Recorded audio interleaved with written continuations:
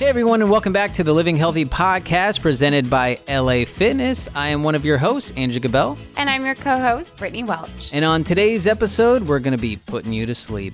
It's going to be a real snoozer. No, not really. It's actually going to be a very interesting episode today about the importance of sleep and how it plays into your healthy life. And so, Brittany, before we get started talking about sleep, I know you're the one that's always usually sharing stories on the episodes recently, but I have a couple stories in relation to sleep that I want to share. I believe I suffer from something that's deemed a parasomnia or is in that family, which basically is kind of like sleepwalking. The best way I can describe it to people is like I'm half asleep and half awake at the same time, which terrifying. means you can think I'm sleepwalking. I can convince you I'm not. Like I can talk to you in a way that to convince you, no, I know I'm awake. I know what I'm doing. And I have to. So are you awake now? I'm just curious. Who knows? Who knows? Maybe this is the best performance yet. Let's see. But this has led to some interesting situations. And a couple, I asked my wife this morning, like, do you remember? She's like, oh, I remember many of them.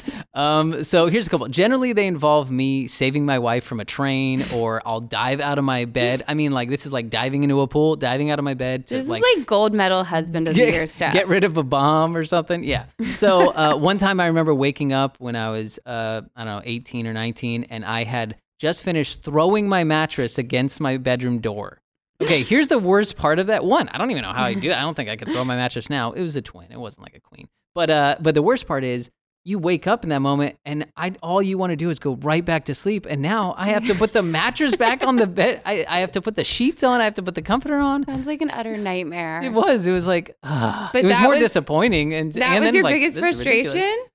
Yeah, at waking that moment, up and seeing it your wasn't mattress like, what am I against the doing? wall? It's like, man, this is going to be a lot to go back to bed. But another time, okay, I'm in Pittsburgh for a wedding, and basically all the guys are there, all the groomsmen are there, and we're all just crashing in a room, and I'm on the bed. So apparently in the middle of the night, and one of the guys on the floor is watching this, I get up and I stand on the bed like I'm a wrestler on a turnbuckle about to do a move, which I did like wrestling back in the day. I jump off, land on like the air mattress, and my knee comes down right in the guy's face. And I fall forward, and like there's like this cabinet of china, and I like rock that. Luckily, nothing broke or fell off. Here's where the consequences come in. So kind of wake up, go back to sleep. The next day, we're playing street hockey, and the guy who I fell on, he was British, so he didn't understand hockey at all, or the rules of street hockey, which is you don't lift your stick above your shin. He follows through, bam, right to my teeth, busts my two front teeth out. The most hockey injury you could get. Yeah. Had to take a picture. It was terrible. I'm in emergency dentistry. I mean, anyway, it's pretty baller, though. If you're going to get a hockey injury, you're going to knock out your teeth. That's what the you one. want to have happen. Yeah. You did. I mean, you WrestleMania somebody the night before. It's kind of your fault. I know. It is. Karma. I kind of felt, instant. I was like, well, that was some extreme karma. He didn't suffer that much. I wish you guys could have seen my face when he was telling me that. My jaw, I think, just hit the table. I can picture it, too. You standing on my bed, like, arms sprawled out, like, I'm coming for you. Boom, just to the jaw. Dropping it. Yeah, and the guy watching it, what is going on? Because people don't understand. They're like, what is happening? They really kind of can't comprehend they're it. just like, Andrew comes out to play at night. Like, this is what happened. It's super random. I've still never figured out an exact cause or when it'll happen. It seems to come in like maybe a couple weeks at a time. But anyway, I thought I'd share some of those stories. Today. Hopefully some of those were kind of interesting. But now we're going to get into the real stuff that hopefully that doesn't affect many of you out there. But we're going to bring in our guest for this episode. He is Dr. Bobby Davari. He is a family doctor with Kaiser Permanente of Orange County, and he's the faculty instructor with the residency program there as well. So welcome to the show, Dr. Davari. Thanks for having me. Yeah, it's good to have you back. He was on for a small segment a few podcasts ago, but we're here for the full episode now to talk about sleep. But before we do, we want to remind everyone, if you're not a subscriber, please subscribe to the podcast. It's the quickest way to get every new episode delivered straight to your phone. All right, so let's jump in here, Dr. Davari. Why, the simple basic question, why do we sleep and what are the benefits of sleeping? Yeah, so we've been trying to figure out like the exact reason for eons why people need to sleep. And we don't really have a specific measurement to go, gosh, this is the blood test that we can check to see if you've gotten enough sleep, or this is the exact measure for why we need sleep. What we do know is that when people don't sleep, bad things start to happen. And so the why is poorly understood, I would say. So we don't really know what happens in there. that supports the immune system or supports your brain function and your memories. But we do know that without sleep, those things start to fail. So your memory, your long-term memory stores start to fail, your short-term memories start to fail, and your immune function starts to be diminished. So even with one night of poor sleep, you start to see those effects, as evidenced by daylight savings. So if you look at daylight savings, I'm sure you all have heard this, but when we lose an hour, people lose an hour of sleep generally. They don't go to bed any earlier. They just have to wake up earlier for work.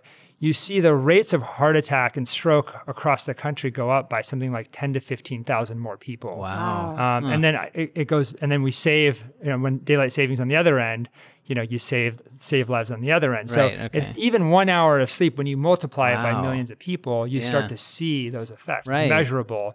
But what happens during sleep to cause those issues, we're really not sure. We just have to guess by what ends up happening to people when they don't get to sleep. Now, there are people like Matthew Walker, who's a sleep specialist at Berkeley, and he's written a book about that with that title, Why We Sleep. So you can look at some of the details, but again, it's still conjecture, it's still under research, but it's very interesting. Right, it's easier to see what kind of goes wrong with if you don't get sleep, which is everyone probably agrees. Like, I would like to sleep today. Like, so everyone likes to sleep. So, this gets a little scientific maybe, but I think maybe it's kind of important. What happens to our bodies while we're sleeping in terms of I hear terms like dopamine and serotonin and melatonin. I don't really know what those things are. Is there a simple explanation or? Yeah, I think so. When you get natural sleep, meaning you just, you're not under the influence of any medications or drugs or alcohol, that normal natural sleep we call restorative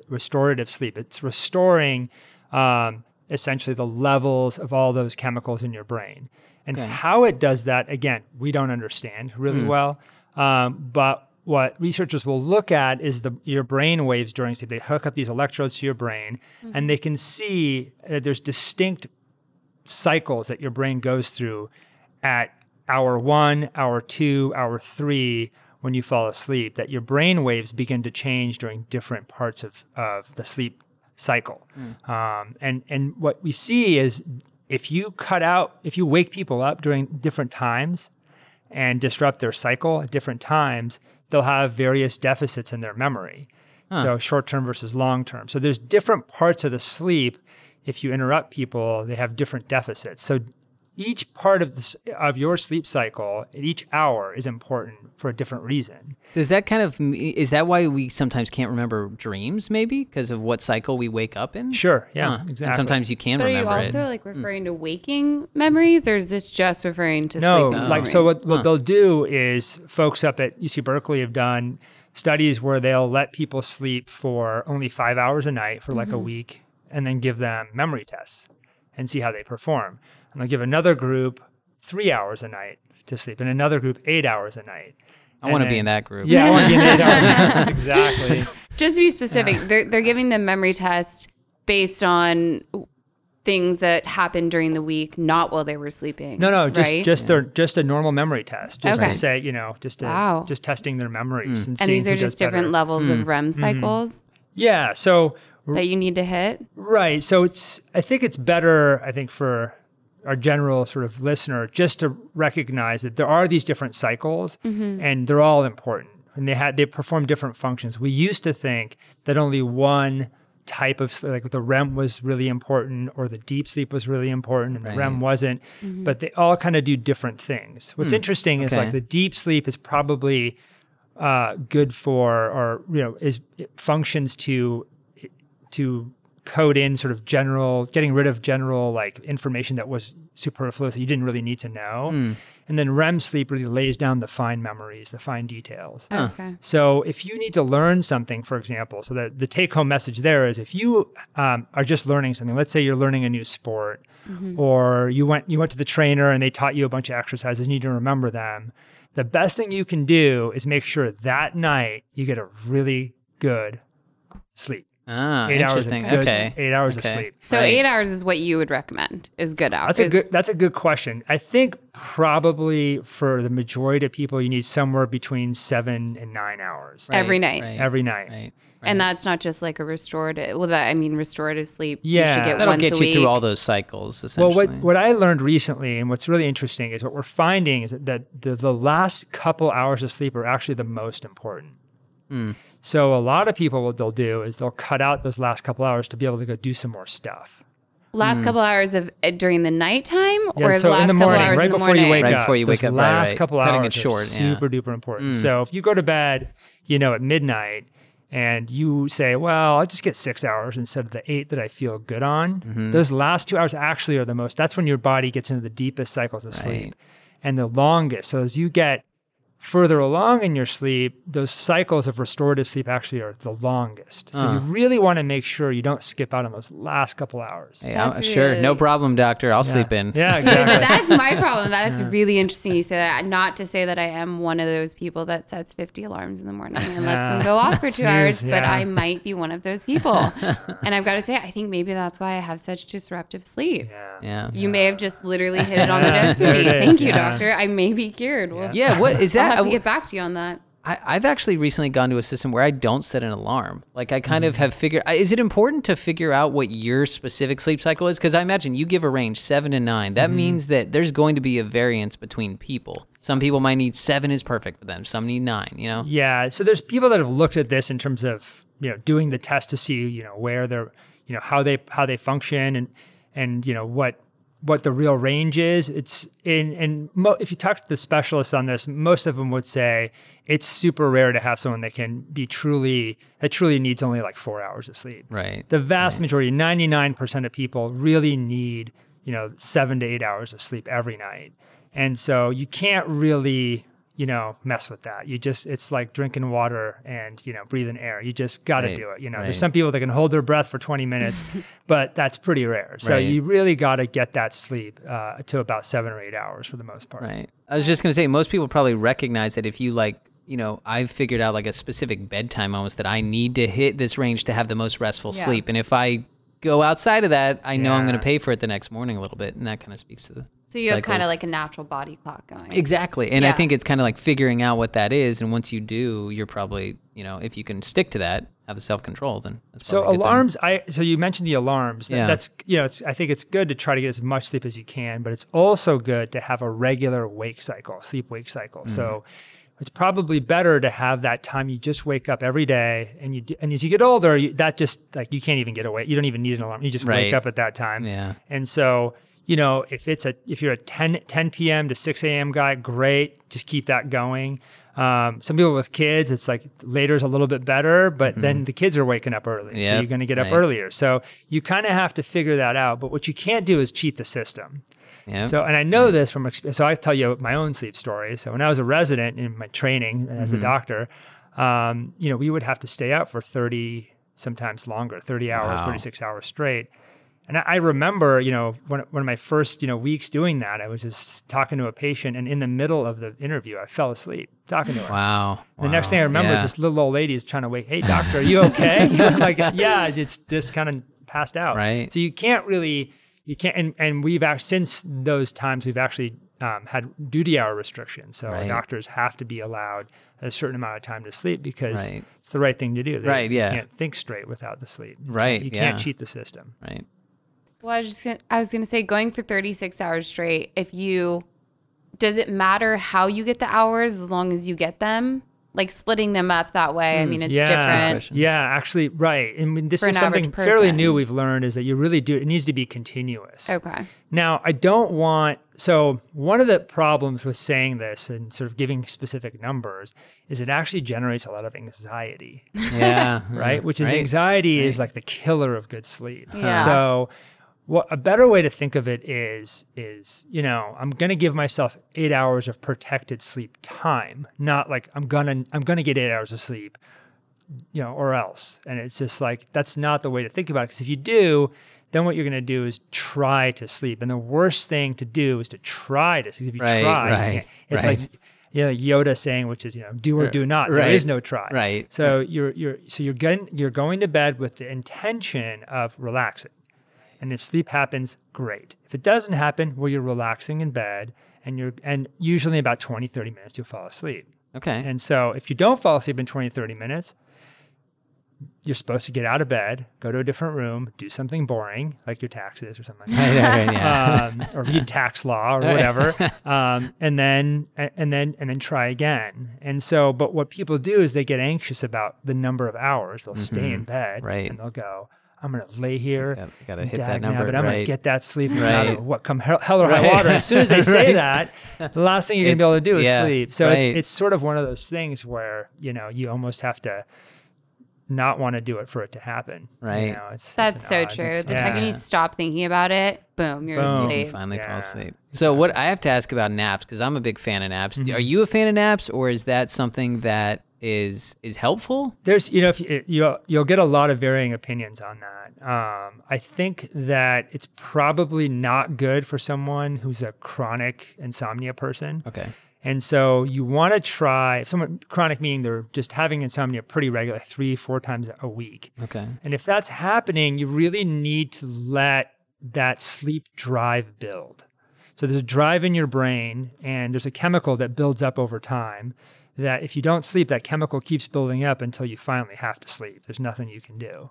And so if you nap, you kind of short circuit that system. Caffeine does it too. I was going to say, is that okay? Interesting. Right. So when you short circuit the system, that chemical doesn't have time to build up, and then it's going to disrupt your regular sort of sleep cycle. So now there's another sort of opinion, which is if you're in a performance sort of field, like, I think the myth is that Tom Brady takes an hour nap before each football game or whatever. There's people that sort of espouse sort of getting these short power naps, so to speak. It's probably okay if you keep it under 30 minutes, 20, 30 minutes. But if you go any longer, now you're really starting to deplete that chemical that needs to build up to give you that drive to sleep. Right, that restful sleep at the end of the night. Right. Okay, interesting. And you kind of touched on one of the sleep issues we wanted to discuss, and it was insomnia. And you had said for people that were having chronic insomnia 3 times a week. So it's not necessarily an ongoing disorder. It's something that's more of an occurrence, or is it not? Yeah, I'm not really familiar with it. It's pretty rare for people to have such severe insomnia that it happens that often. Okay. Most people have a few nights a month of disrupted sleep for whatever reasoning. Most of it's related to anxiety, life stuff's happening, and it's disrupting their sleep. The key is not to start labeling that too soon as a medical problem, because what you do then is you start to want to treat that with medicine or drugs or whatever it is to try to get yourself to. Remember, the mantra is do or do not. There is no try. So if you're medicating it, you're trying. If you try, then you're not getting real natural sleep. And it's the natural sleep that you're after. Right. Any of the unnatural, if you take medications or drugs, you will be unconscious, but you're not sleeping. And what you're after is sleep. So you could technically not be an insomniac or suffering from insomnia. It could be some sort of lifestyle choices you're making. Correct. And probably 90% of the people that come to see me for what they perceive as insomnia is really not insomnia. It's a lifestyle problem. And what types would you say you'd see the most? Most common? Right. So, I think lack of exercise, poor diet, and then really poor sleep hygiene habits. So, for example, they have everyone seems to have one now. They have like a 170-inch screen TV in their bedroom, and right before they go to sleep, they're watching gory shoot 'em up movie or whatever, and their brain is excited. And those screens produce so much light that your brain gets confused. It doesn't know if it's nighttime or daytime. Right. And so now your brain's and your body's activated. All those endorphins are being released, right? You're being excited. And then they shut it off and they go, okay, now I'm ready. Now I'm going to try to sleep. Right. And they shut it off and go right to bed. Instantaneously, right. That's just not going to work. Right. So most people recommend now that you schedule about an hour before bed of sleep, essentially preparation. Right. Okay. So you're doing something like you're brushing your teeth, you're taking a warm shower, a hot shower. And you're just sort of going through a routine that explains to your brain, okay, this is wind down time. It's sleep time. Easy to say, hard to do with kids. Right. Easier to do if you're single, but it's, I love my wind down time. I'm not going to lie. That hour before down. you braid your hair. But some people consider watching TV their wind down time. And so it's more like a changing a mentality of it. It's not for your brain. Like in a sense, you might feel it that way, but your brain or the chemicals are reacting differently inside of you. I would assume phones too. Yeah. Well, TV and phones are getting so fun.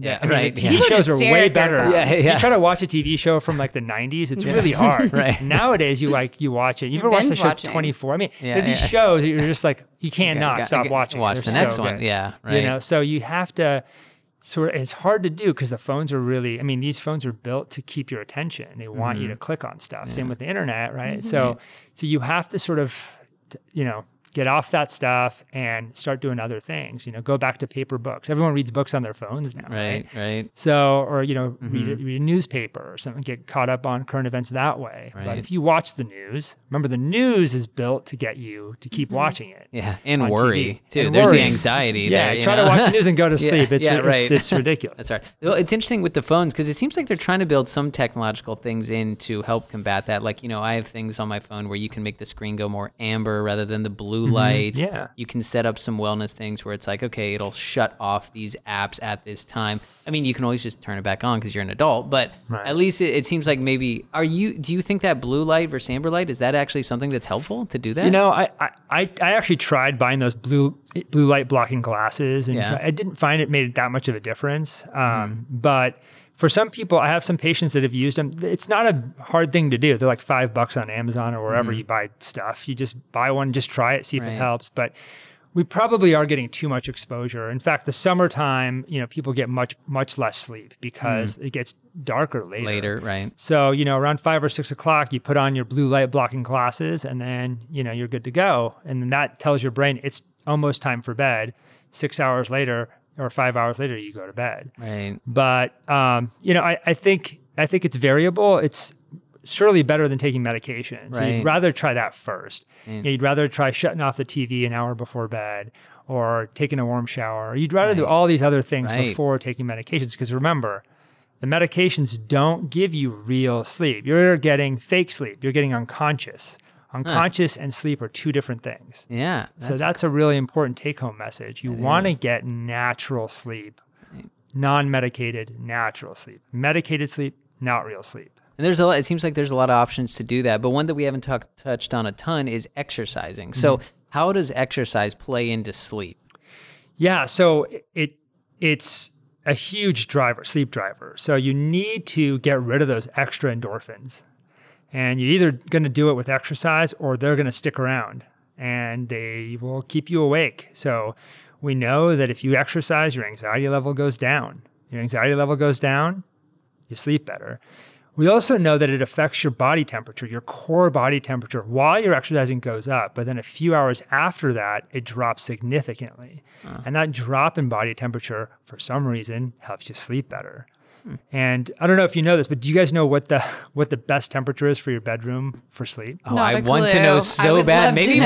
I don't know. I feel like people got to subscribe to find out or something. Right. That's such a good teaser. Well, take a guess. I'm going to say I like 72. I think it's probably on the higher side. It's probably going to be like 78, 77. Yeah, it's actually 65 degrees. Holy moly. Yeah, it's cold. Yeah, it's real cold. So interesting. You really need, Why? It's a sleep sort of driver is to be cold. colder and then bundle up. We don't really understand why. In fact, that's so interesting. Yeah, but I keep waking up and I sleep with my door open lately because it's been hot. But then in the middle of the night, it gets really cold because I live by the ocean. Like, it keeps waking me up. Yeah. So but I'm not bundled enough. That could my be dog because is of not the doing shift, it. the dramatic shift from being such a Right. temperature, because it does get colder right before the sun rises, and it's kind of that dramatic shift might be what's waking you up. Yeah. But That is again, so interesting. try to find, and maybe it's 65 for me, maybe it's 68 for you, but for the general population, it's around 65. And so again, there's so many of these little areas of like what we call sleep hygiene, or like things you can do that are not medicine related, that you need to figure out before you go to a sleep specialist or before you take medications. There's just so many of these little nuances you need to figure out before you start medicating for sleep, that it's worth investigating these things on your own. Try playing with the temperature a little bit. Try changing the mattress to something that's a little bit cooler, or if you're getting cold, something a little warmer. So there's there's so much there to work on. And I'm a light sleeper, so earplugs are huge for me. Like I got to do earplugs. So I think it sort of depends on where you live. If you've got an airport nearby, earplugs are the way to go. Right. Yeah. There's one of the other sleep disorders that we want to talk about that seems very common is sleep apnea. Can you kind of talk about sleep apnea and maybe what it is, what the challenges people face to deal with that, and kind of how they can overcome those? Yeah. So there's always that you've ever heard that phrase that goes something like laugh and your friends will laugh with you, but snore and you sleep alone. Oh, right. Yeah. So I had not, but I love that. I love that quote because no one likes to snore, but not everyone with sleep apnea snores, but sleep apnea is where you actually stop breathing in the middle of the night. And for most people, the apnea is from being overweight. And that extra weight around your neck and in your jaw will actually collapse your airway and you'll stop getting enough oxygen to the brain and you'll stop breathing. And then as your oxygen levels in the brain drop, your body will suddenly wake you up and you have to take a breath. Now, if you talk to people with sleep apnea, they don't even realize they're waking up. They don't know that's happening. We've all had that phone call in the middle of the night that woke us up. We answered the phone, we talked to somebody, we hung up and totally forget the next day you even had the call. Right. And this is what happens to people with sleep apnea. Most of them don't even know. And so what they'll do is they'll come to me and they'll go, Doc, I don't understand. I'm just really sleepy, but I'm asleep for 8 hours a night.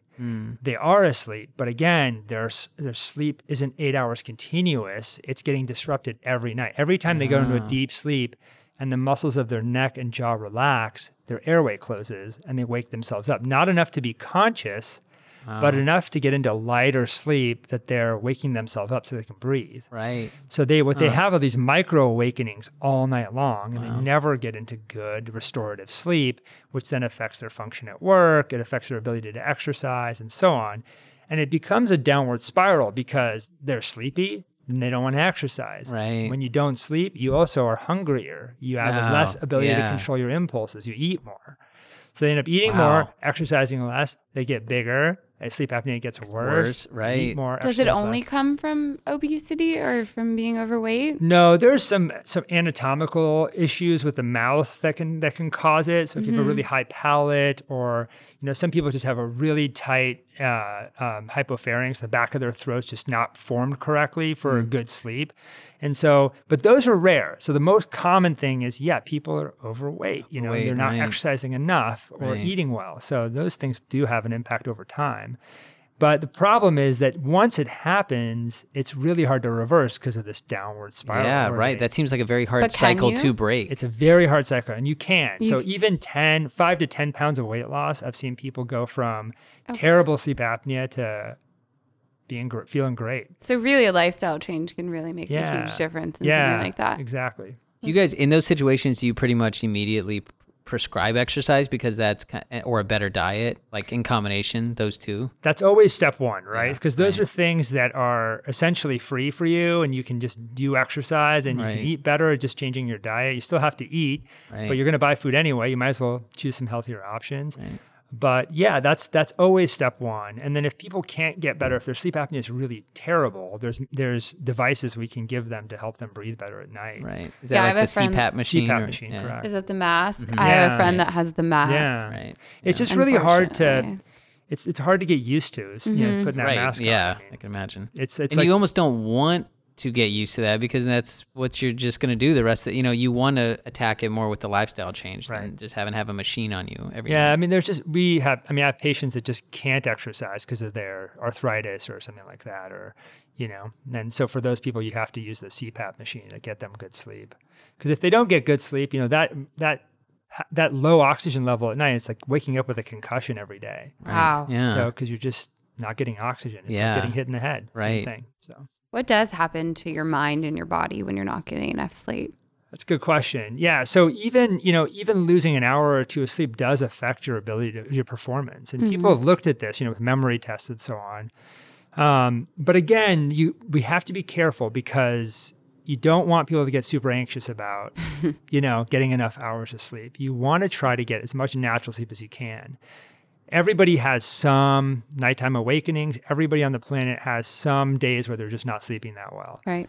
And in those cases, the best thing to do is to change your relationship to the bedroom and sleep. So you have to say, look, I'm just going to lay here and relax.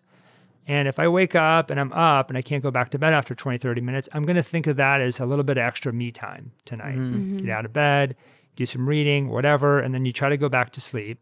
And your body will naturally go quicker through the phases to try to get you more good restorative sleep. I don't know if you've ever had this experience, but I've had the experience where I've gone to bed at like 10 p.m., woke up at 2 a.m. and can't sleep. And then I'm up with my me time, reading journals, doing taxes, reading tax law, whatever it is, whatever you got to do to get back to sleep. All the exciting stuff. Can't go back to bed until like 5 a.m. and I sleep for like an hour.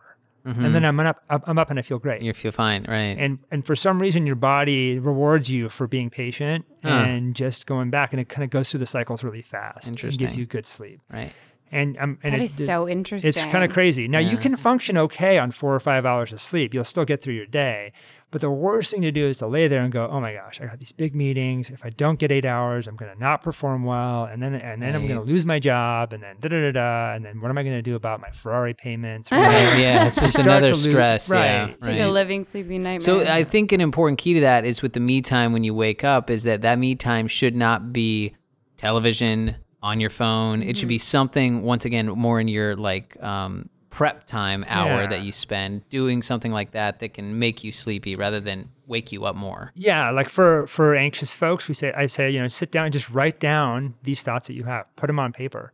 If you sit down and write them all out, sort of like stream of consciousness, you just write them all down, right? And for some reason, transferring that onto the paper gets it off your brain. Right. Because if you just do it in your brain, you get into this circular thinking where you think about a problem, and then you think about it another way, and then you think of a solution, you come back to the same problem, you go back again. It just kind of goes back and forth, and it just, it never ends. Especially with the writing one. I mean, I feel like it's pretty rare to write something down anymore. So it'll be like, I'm exhausted at the end of this first sentence. Right. I'm not going to lie. It helps me writing and reading a book. Yeah. So I try not to. You read the paper books? I read school? paper. Yeah. I love a good paper book. I don't do any. So I'll do Audible occasionally if I'm doing long drives or something. But no, I prefer a paper book.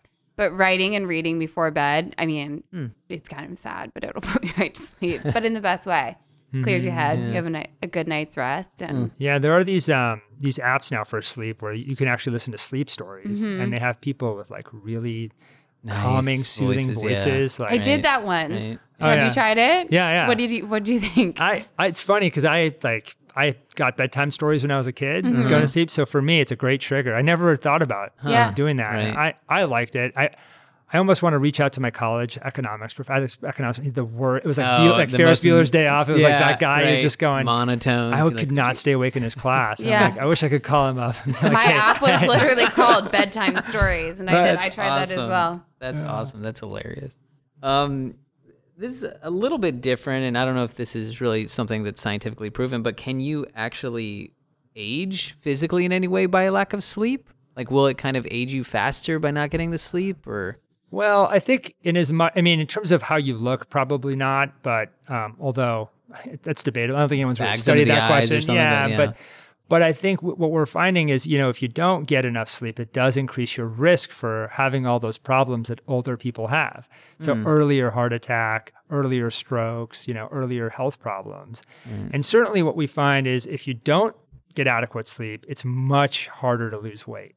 So if you're going to choose between getting 8 hours of sleep or cutting it short, getting 6 hours of sleep and going and exercising, get the 8 hours of sleep. Okay. So you want to make sure that you're getting that restorative sleep rather than shortcutting it to do other things. And we're finding now that it's almost like the most important thing out there. So and that seems like nowadays with how busy everyone is and how every hour is filled in the day, it's like you got to start making some tough choices and start prioritizing things. And it sounds like sleep maybe should jump up your priority list if it's not, and if you're struggling. Yeah. No, which I believe in because I love sleep. It's such a high priority that we're at Kaiser Permanente, we're starting to explore ways to allow our patients who are hospitalized protected sleep time.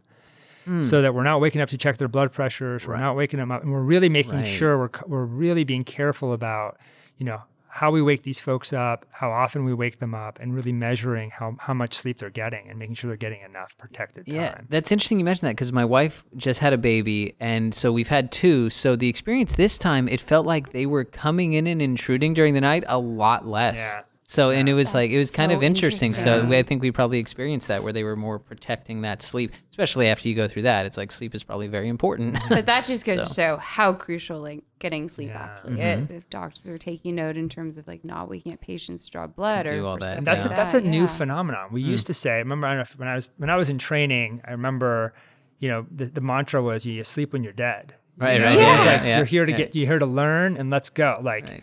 And the joke was, what's the worst thing about being on call every other night? So when you're on call, you don't sleep. You're up all night, taking care of patients. And the answer was, you miss out on half the cases because you want to get as much experience as you can. Yeah. But if you do it that way, you're not learning anything, because Right. you Right. need the sleep to embed those memories in your brain. Right. So if you don't get the sleep, you're not embedding anything in Right. your brain. You're just not learning at all. So it's like wasted waking hours. It's wasted time. Yeah, exactly. Can sleep affect a person's metabolism? It obviously seems like it definitely can cause weight gain if you're not getting enough, but can it affect your metabolism depending on how you're sleeping? Yeah, we don't know why people, when they're not sleeping, they can't lose weight, but it probably has to do with I don't know if people have done that. I'm sure those studies have been done where they look at, your metabolic rate depending on how much sleep you've gotten. I'm sure that study's out there. But we do see that on the results are there. If you don't sleep, you're just not going to get the weight to come down. It's just not going to happen. It's very hard. Or at the very least, it's not sustainable, right? So you're eventually going to lose your energy and not be able to keep it up. Right. And for me in family medicine, I know my patients for, years. It's not like I see them once and never again. And what I find is people that come up with a sustainable approach do much better.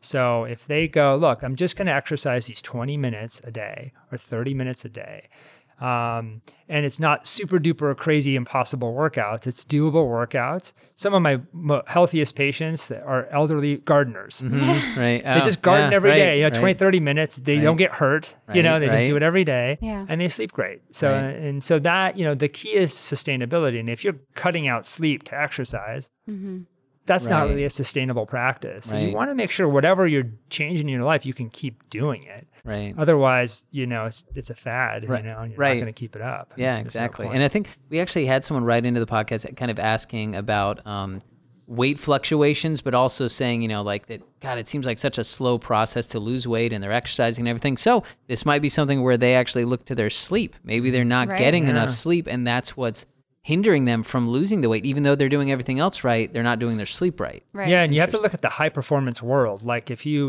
with performance athletes, NFL, baseball, whatever, those people are all going towards getting really a significant amount of sleep and protected sleep time. Same with fighter pilots, same with doctors. So all these high performing fields, but why can't the average person have the same approach to their life? Because you have to perform at work. Right. As a parent, you have to be on on your toes.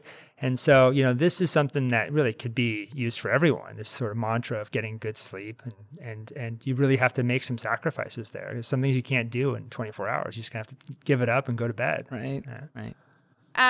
So the age-old saying, waking up on the wrong side of the bed. How much does that actually true? How much does sleep affect one's mood? Yeah, I mean, gosh, when you ask me, I'm a researcher too, so it's hard to answer that with like data. Right. But we know that if you're not getting good sleep and being sleepy and having to force yourself through being sleepy you're gonna be grumpy. Right. So yeah, it does, and I think the great example is our elderly patients are really a lot more sensitive to losing sleep, and there's some estimates there that a large percentage of our patients that are diagnosed with Alzheimer's or dementia actually just need better sleep, and their symptoms get better. Wow. So when you're making that diagnosis, we always tell when I'm training the physicians, I tell them you have to ask about sleep. You can't make the diagnosis of dementia or Alzheimer's without assessing how well someone is sleeping. Does that mean that Wow. that is becoming a concern for a cause of dementia and Alzheimer's? Yeah. So again, you need good sleep to really get memories to be embedded in your brain, right? To be coded in your brain. Right. So people that are, chronically lacking sleep or forcing themselves to have less sleep do have long-term health consequences. And it has also not just with dementia, but also with psychological issues, depression, anxiety, and so on. Right. So it's sort of a chicken and egg thing. You go, well, which came first? It's hard to know. Right.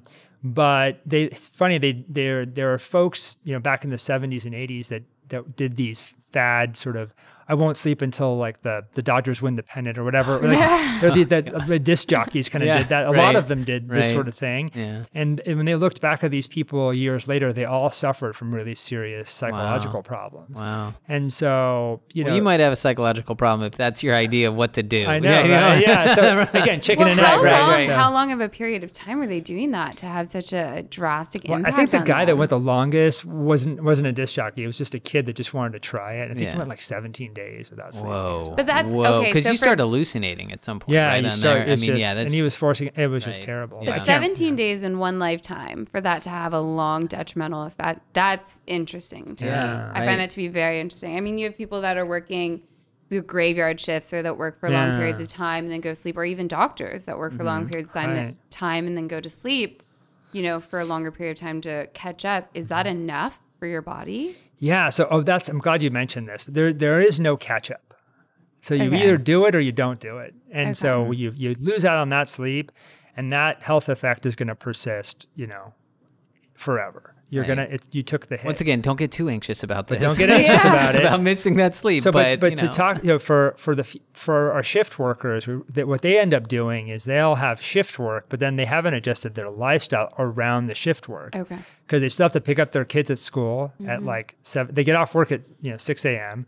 They have to take their kid to school at 7, and they're supposed to sleep till 5 or whatever, but they have to pick up their kid at 3 p.m. So they're not really sleeping 8 hours. They're sleeping 4 or 5 hours, and then life happens. And so if you are going to have shift work, you have to make the adjustment so that you're sleeping the 8 hours. It almost doesn't matter when you do it during the day. Right. But it needs to be dark in your room. It needs to be cool in your room. Remember, the daytime, that's the warmest time of the day. Right. It's light and bright. So you have to get blackout curtains, and you got to do, you got to do what you need to do. You got to do what you need to do to get that restorative sleep. That's something you can't get around. So you can't cheat the system. The system is there. It's been built. Millions of years of evolution. You're not going to short circuit it and get away with it. You're going to pay the price later. So sometimes when I get, the same thing with exercise and diet. You know, you don't go, well, I'm just going to exercise for 14 hours today, and then not exercise for the rest of the month. Right. Same with brushing. I'm not going to brush my teeth for 7 hours today, and then I'm good for the next 6 months. Right. Oh, as a kid, I probably totally believe that. Yeah, you think that, right? Yeah. It should work. It doesn't work that way. That's a great analogy. I mean, kind of going off of that though, when I feel like on the weekends, if I get a really good night's rest, like I basically hibernate for like 12 hours or so, and I wake up, it feels like it takes me a lot longer to wake up, or I'm a lot more tired in the morning. Why is that? Yeah, too much sleep is not good either. Okay. So there is this sort of balance, Yeah. And so, if you get too much sleep, we don't really talk about it. It's not as big a problem. Someone coming in and saying, I just get too much sleep. Right, You don't really hear that anymore. It's I just feel so groggy, and I always wonder why. I feel like I should be like, oh, I'm up, I'm moving, I'm awake. By the time I get up, I'm good. Yeah. And so but the bigger problem is on the weekends, people change their sleep schedule. They go out on a Friday night or Saturday night. They stay up till 2 a.m. Right. And now it's like your body's still waking up at 6 a.m. And so it's hard to stay asleep until 8 or 9, especially because it gets bright early. So, so blackout curtains, keeping the room cool, that will help you stay asleep.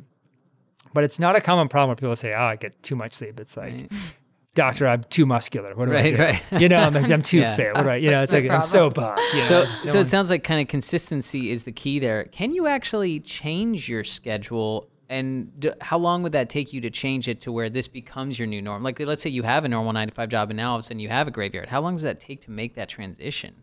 And can you do that in a way that works? Yeah, and again, that depends on the person's genetics and who they are. There's some people that are great sleepers. It's like their superpower. They just can go to bed, no problem. They're stay asleep and they're good. I know a few people like that. Yeah. We hate those people. Right. I just like don't live for sleep like that, and they live for sleep like that. And and they have no problem getting it. Yeah, it's Notice fantastic. who's being quiet here. No, I'm jealous. My sister would finish her food, push her table or push her plate forward, like cross her arms and lay her head down and take a nap. Me and your sister. It was the cutest thing. Yeah, that's my mom will always tell those stories about her. But yeah, that was Courtney. She'll sleep anywhere she goes. No, it's great. I mean, some people can. So for those people, and they can change their schedule around, no problem. It's easy. But I think you have to decide.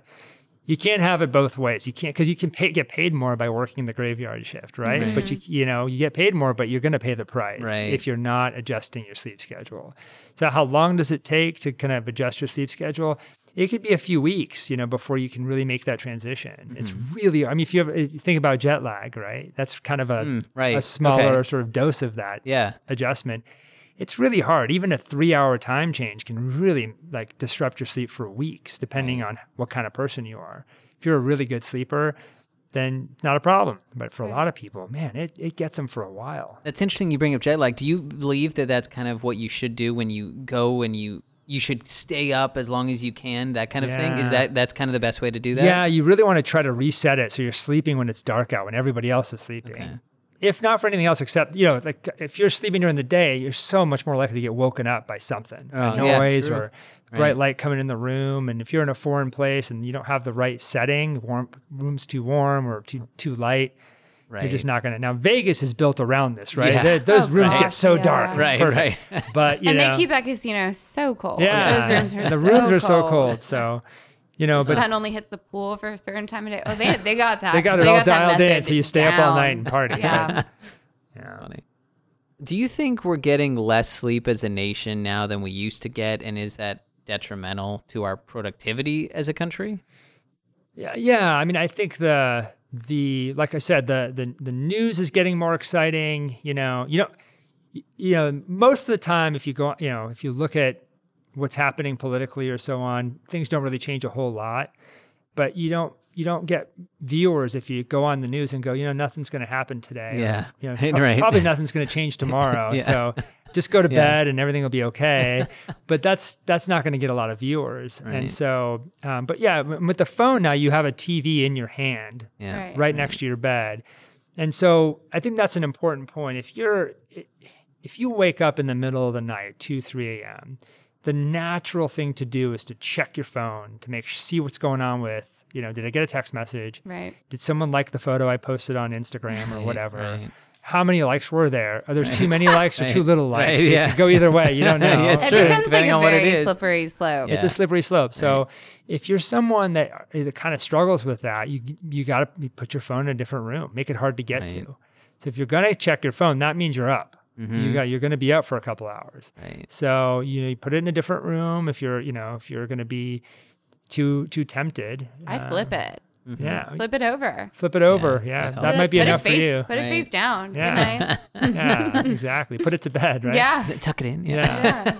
But there's just so much excitement that's now easily generated with the media and with the phones and technology that we are getting a lot less sleep probably. And I think it's hard to change that because things are so tempting now. I mean, there's so many interesting things. The TV shows just by themselves we could talk about that for an hour. There's so many cool shows out right now.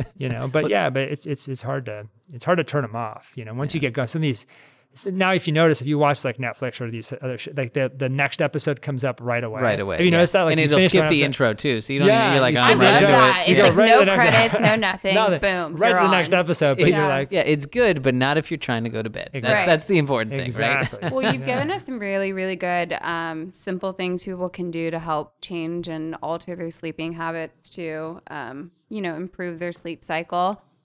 Things like turning off your phone, not watching TV an hour before bed, exercise, getting up, going to different rooms. Is there anything else you would kind of want to leave us on or give us any other strong pointers in terms of for people who do have trouble sleeping or anxiety while sleeping? Yeah, I think the key, not to sound like a broken record, but the key is the intent. So there is no trying to sleep. I know that sounds like, kind of silly, like new agey, but it's important that you realize with sleep, it's a little bit different as it's not really an activity per se. It's like it just happens because these chemicals build up in your brain to help you to fall asleep naturally. And that is the key, is to the intent. When you get into bed, your intent is, I'm going to relax.